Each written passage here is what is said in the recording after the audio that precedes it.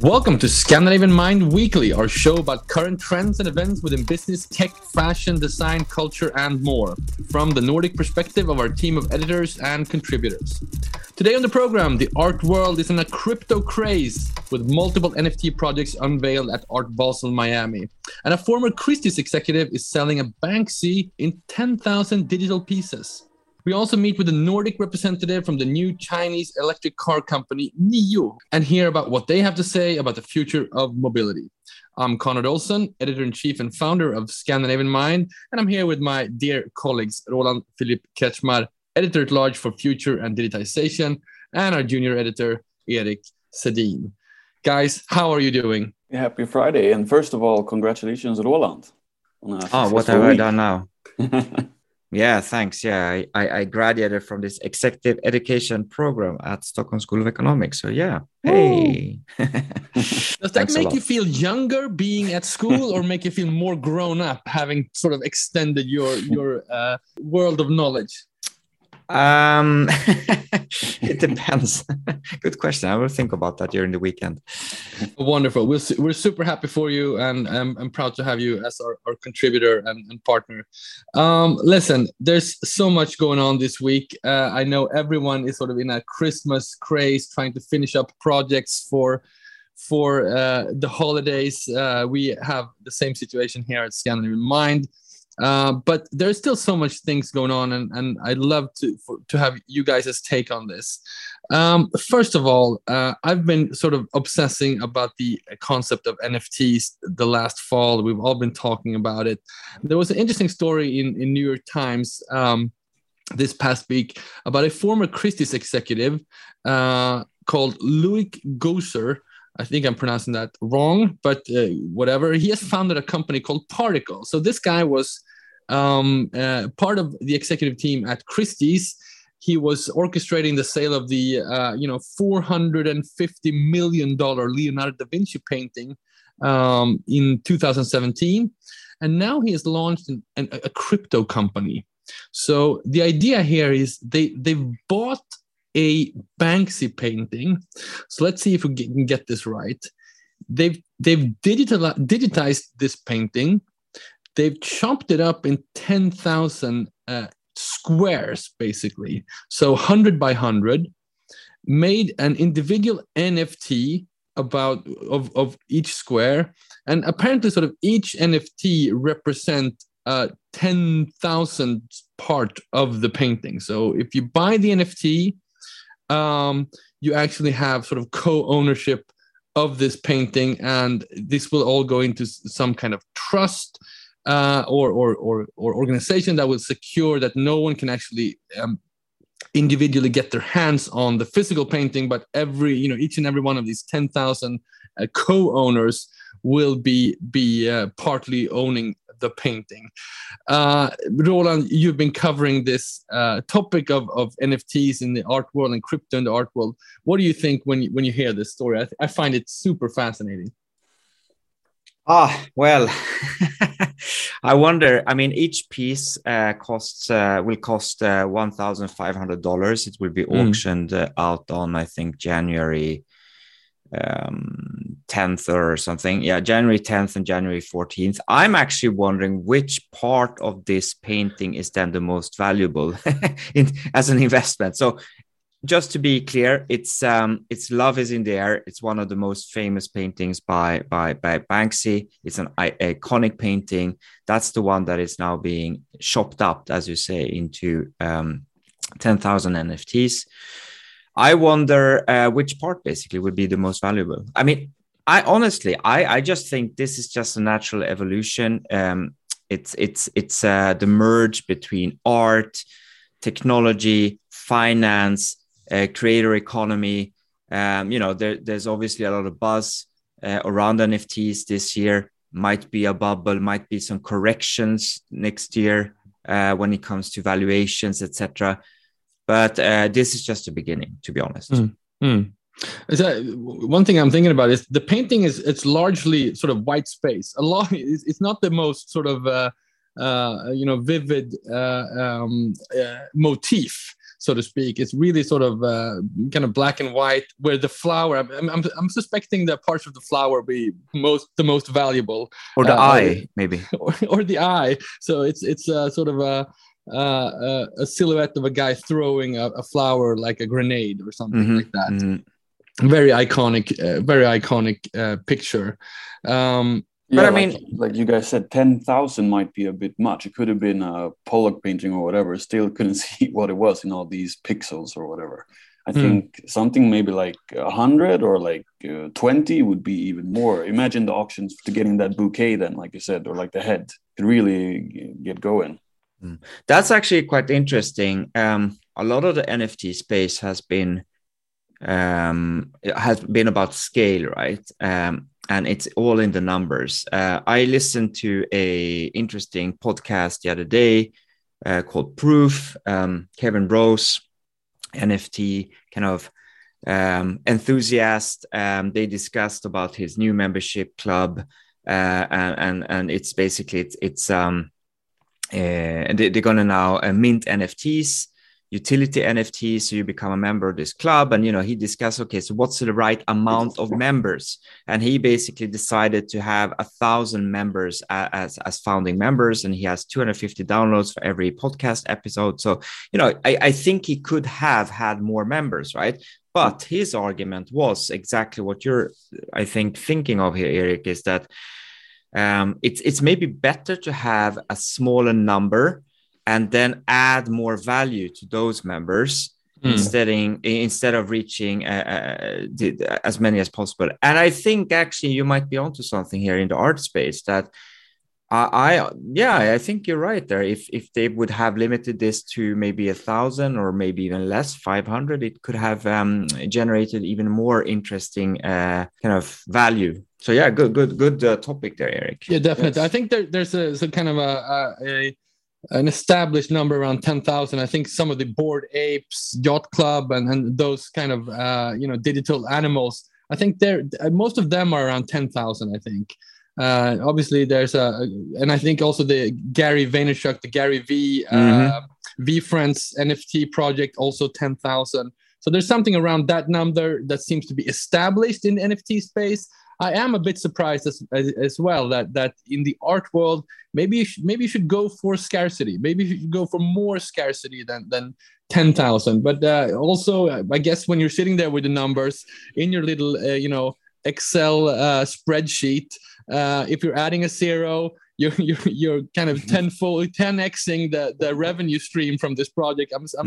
I'm guessing it's easy to fall down that road. But listen, I think, Konrad, what you said something interesting there, that I mean, basically the whole idea of an NFT in the art space has been there's only one original, right?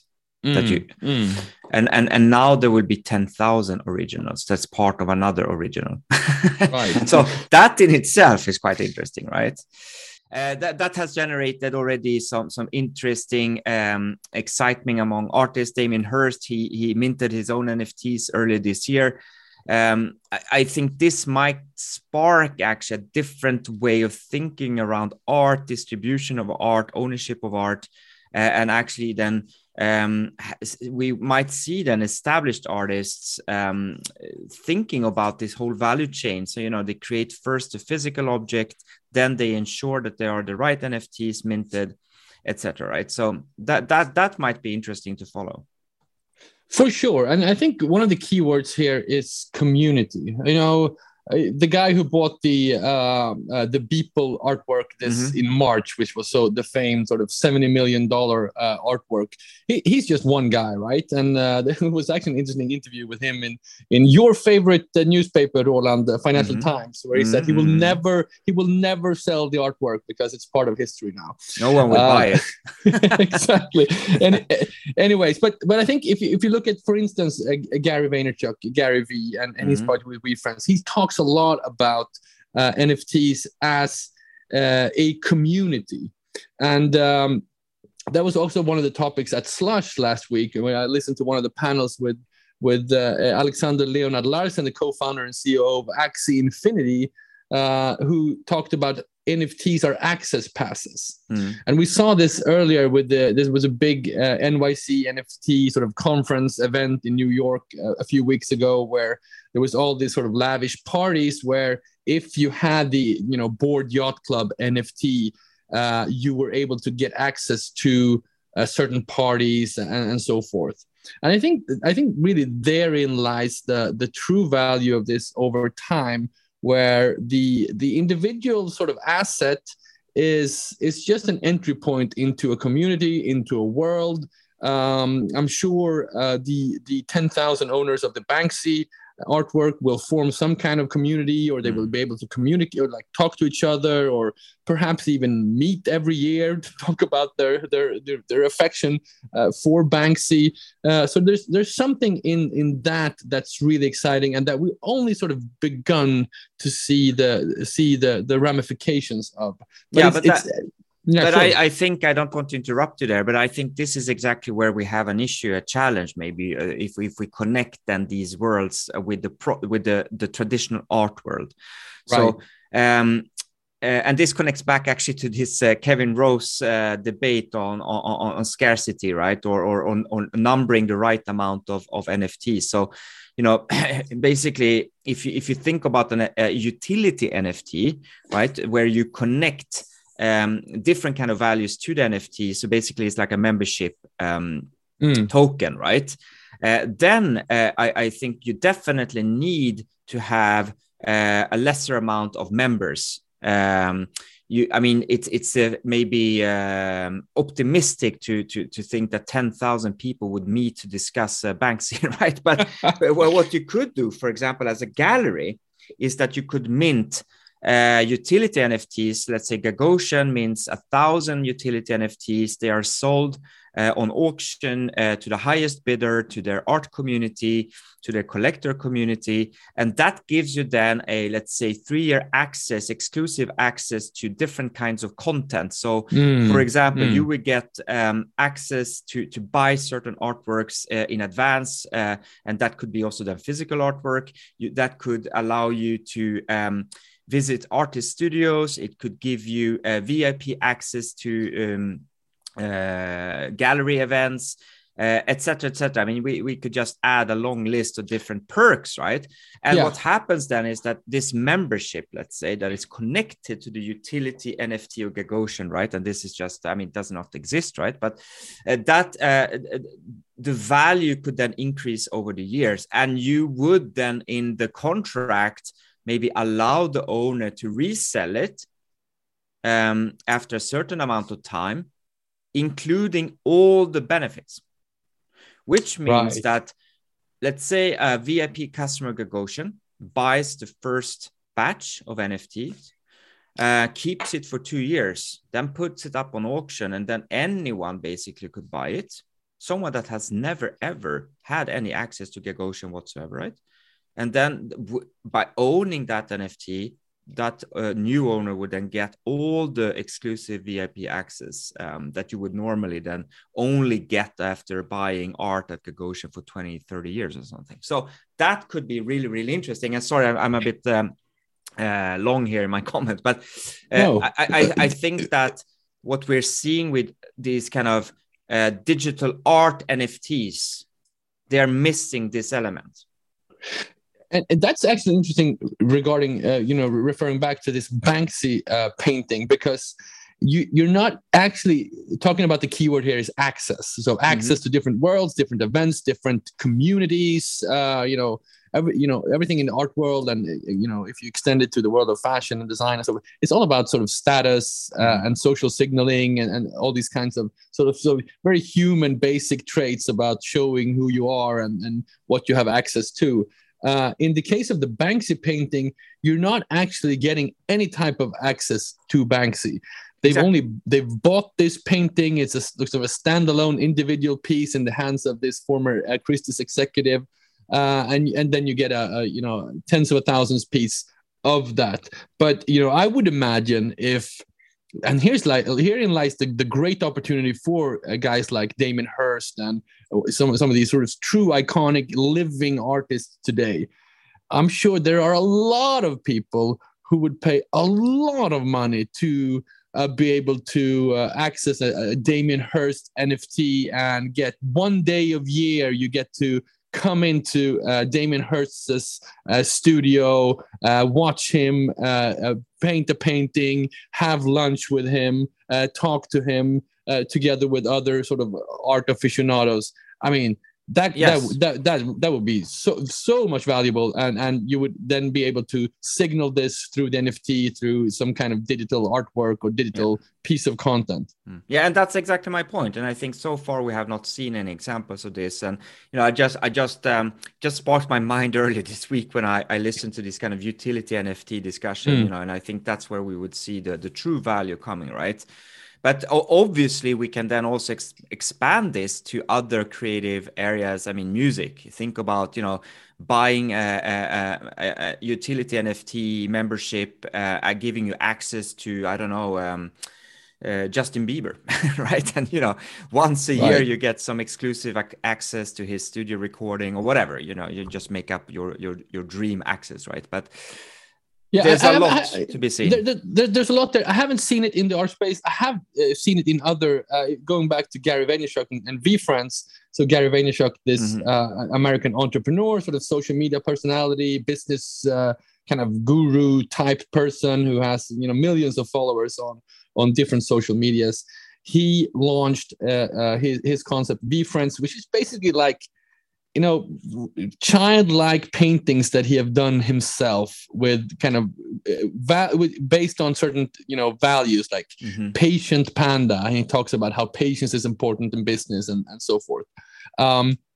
Hugely popular NFT project. He it promises access to some kind of VCon, a huge conference with I'm sure will be sort of high profile speakers. He has a great network, so anyone who owns an NFT of his get access to this event. And there was a video that went viral this past week with him talking about how he's made $90 million US dollars off of his NFT sales the past 3 months, the past 90 days. 50 of those millions was from selling it in the first time when he sold it. 40 million was from commissions he got from the resale, because he has programmed in the contract that he gets 10% every time one of these NFTs gets resold. So 40%. And he said last night when I went to bed and when I woke up this morning, I had made $250,000, and I'm sure that will spark 10,000 new NFT projects with from hustlers around the world who wants to tap into that revenue stream.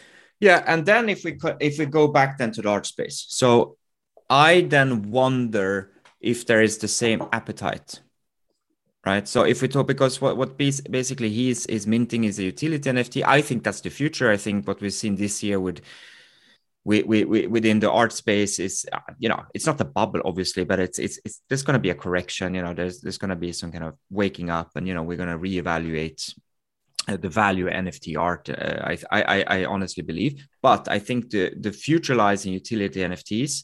But the question is there then the same appetite to invest in utility NFTs in the art space? I doubt it. I mean, Gary Vee has, it's a cult, right? I mean, people are willing to pay anything to have access to him, right? And there are a few others of those personalities out there. So happy for them. They will get rich. The question is now, Konrad and Erik, when do we mint our Scandinavian Mind utility NFT, and what would we then give as perks? Well, I think this can be a cliffhanger for next year. It's something we are debating heavily at our editorial meeting. So I don't want to, reveal anything too soon. But one perk could be to be on this podcast. Get an invite on a Friday pod. Exactly. That's the huge selling point, right? Once a year, you can meet Konrad on your own, out in the archipelago, Stockholm. There's a lot of creativity in this. But I think there's obviously a lot of exciting stuff to be had, and we're going to come back to this. Just one last sort of observation to end this topic. we've been observing, at Scandinavian Mind, we are now working as the curators for the upcoming Stockholm Design and Architecture talks at the Stockholm Furniture Fair in February. And one of the talks that we're going to have is around sort of design NFTs and furniture NFTs. And when we started this assignment or this working with these talks, there were like 2 examples this spring. One of them with Andres Riesinger, a digital designer that sold a digital piece of furniture for around, I think it was $70,000. He's now sold many more, and he's coming on as a speaker for the design architecture talks. I'm excited about that. But we saw actually at Art Basel Miami Beach and the sort of offshoot exhibition Design Miami, a bunch of sort of NFT sort of design exhibitions, and I'm only saying this because I think there's a lot of work to be done when it comes to experiencing the NFTs and the digital works. That goes, of course, into virtual reality. We talked about headsets last week, and so I think it's sort of in the experiential part, because you need to come together, you need to congregate around this stuff, and that's really where I see. It's really unresolved how this will be. There's not really many good examples of how sort of digital art is presented in a kind of gallery type space. So I think that could be. But listen, Konrad, I think this is your age speaking. So if you ask someone that is 16-year-old or 20-year-old, a 20-year-old crypto billionaire, if they would like to exhibit their digital art in a gallery space, they would laugh at you. I mean, the value lies in holding the ownership, and you have it on you all the time in your smartphone, and yeah. So I don't know. We have to reconsider, I think, also then how we display art. Fair enough. I'm waiting for Erik to say, "Hey, boomer," and end this discussion. I didn't even want to comment. Just letting you hang out to dry.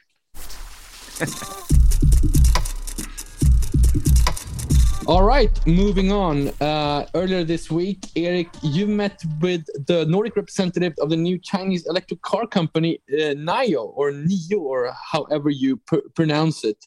Talk about this. Why is this company interesting, and what are they doing in the Nordic market? So yeah, I met with Marius Heiler.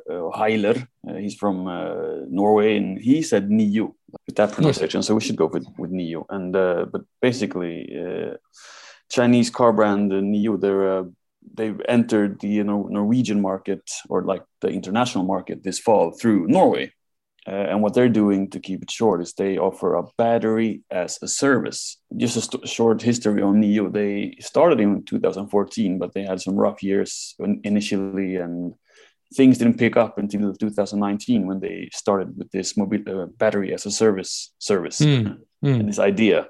And it's not a new idea. Like, we know it takes a lot of time to charge an EV. Elon Musk, he's known this for a decade. That's why he tried this battery as a service thing in 2013, but that failed quite massively. And probably because Tesla only had a third of the car that NIO has right now in China. They include these in this battery as a service idea. They include battery swapping stations. So instead of going somewhere to charge your car, which usually takes about an hour, depending on the model and the size of the battery, it now takes 3 minutes with the NIO. So how big is a car battery? I have no idea. I've seen people carrying batteries from their kind of bikes or electric mopeds. That's kind of a thing in Stockholm. You see going into offices, they're carrying it like a briefcase, kind of like as big as a couple of wine bottles or something. But how big is a car battery? It's big. It's basically the whole underside of the car. If you look at an SUV or a coupe or whatever, so it's big. Like it's nothing you can just pull out yourself, log it over your shoulder and walk away with it. So this battery change, this battery swap is done fully automatically.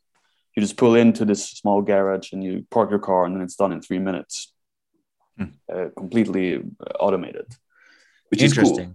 And and when you buy this NIO car, you can choose to get battery included in the car, so you own the car and the battery, or you can get the battery as a service. And if you choose battery as a service, they take like 100,000 Norwegian crowns, or like 10,000 euros off the price.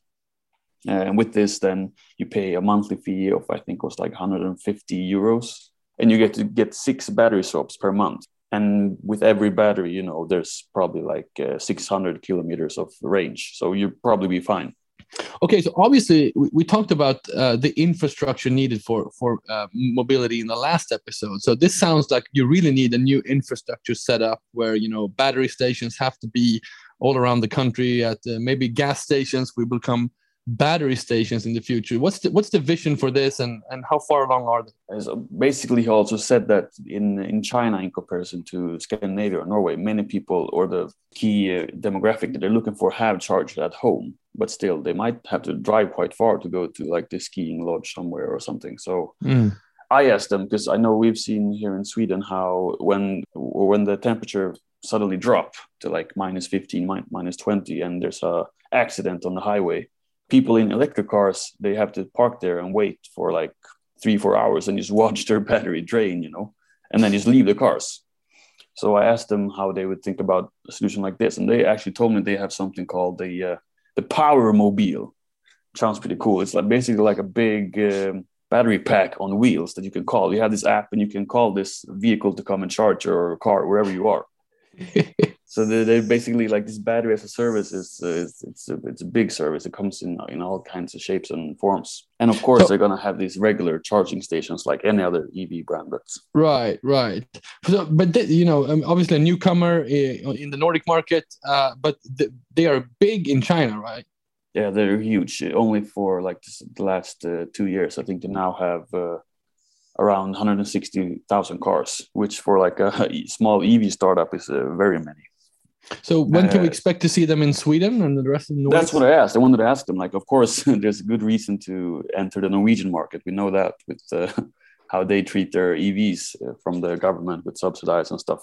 And they said, right. I just wanted to ask them, like, okay. Yeah, Norway is isn't Norway the most EV dense country in the world, right? Yes. We reported about that earlier. Of course, it's not even close. I think Norway has, if you look back like the last 3 years, more than half of the cars, the newly bought cars, are EVs. So which is like not even it. I think the US has like 2% or something. It's not even close to anywhere else in the world. And that's because of the subsidies that we know of course. But yeah, I asked them, I wanted to know, like, how about Sweden, Norway, Denmark, Finland, Denmark. And they said they're going to enter Germany and Sweden next year. But I didn't even want to answer me if they're interested in Finland and Denmark. So I thought it was quite interesting. I don't know why Sweden is better suited for EV car brand than Finland or Denmark. Denmark could be quite good. You know, it's quite a small country. You don't need that many. The infrastructure is not needed to be implemented all over the country. And, you know, Sweden is quite cold up north as well. That was interesting. Right. Can I ask you, have you come across in your research about EVs, and, you know, you have an interest in this topic about the wireless charging of EVs? Oh, I have not. I know wireless charging is the problem with wireless charging is it takes a lot of time. It would be like I said, now it would take 3 minutes to just swap the battery. You know, it would take about an hour to charge the whole battery, and wireless charging would be almost 3 times that, so 3 hours. The tech is just not there. You have to be really close to the surface for it to work, and it's really hard to get the kilowatts and electricity to move through with airwaves. Many, at least, that's really hard to get. Like these superchargers, I think that's a couple of years ahead. Yeah, sure. But there are, though, examples on that note, companies that try to do charging in the actual road. So there's a company called Elon Road out of Skåne and south of Sweden that have set up, they have a pilot case in some part of Skåne where the actual road charges the vehicle. So there are, you know, I think that could probably be the next step rather than, as you say, wireless charging. So maybe it is wireless in some, I'm not sure exactly how it works. Maybe you know more about this, Eric. Yeah, it's basically wireless. It's like, remember these old, toy cars that you drove on like race tracks or whatever? Yeah. It works like that. So it's not really plugged in, but the friction and the the electricity that goes in the center goes straight up to the car. But that's obviously further down in the future, and it will require huge investments in order to have that work and work at scale. Yes, of course. I know Scandinavia is really far ahead in this topic. So, all right, that was the show today, guys. We're coming up on Christmas. Roland, what are you looking forward to in the week to come? There's, I'm not going, but there's actually connecting back to the topic of today. There's a crypto art fair in Abu Dhabi next week. All right. Yes. So that's going to be interesting. I'm going to follow that online and see what happens. Yeah. Let's keep an eye out for that. Cool. Eric, send the link. Eric, any last thoughts? What we actually missed this morning because we had some technical difficulties is to talk about this week's guide. So maybe just quickly mention where we are traveling to this week in Scandinavian Mind. We're going to Trysil, Norway's biggest skiing center or skiing system, which is cool. That's part of my plans this Christmas, go skiing. And so back to Norway. Keep an eye out from that. This has been Scandinavian Mind Weekly with me, Connor Olsson, and Roland Philip Kretsmar, Erik Sedin. Don't forget to sign up to our newsletter to stay updated. Visit scandinavianmind.com/newsletter. Guys, enjoy your weekends and talk soon. Take care. Bye. Bye-bye.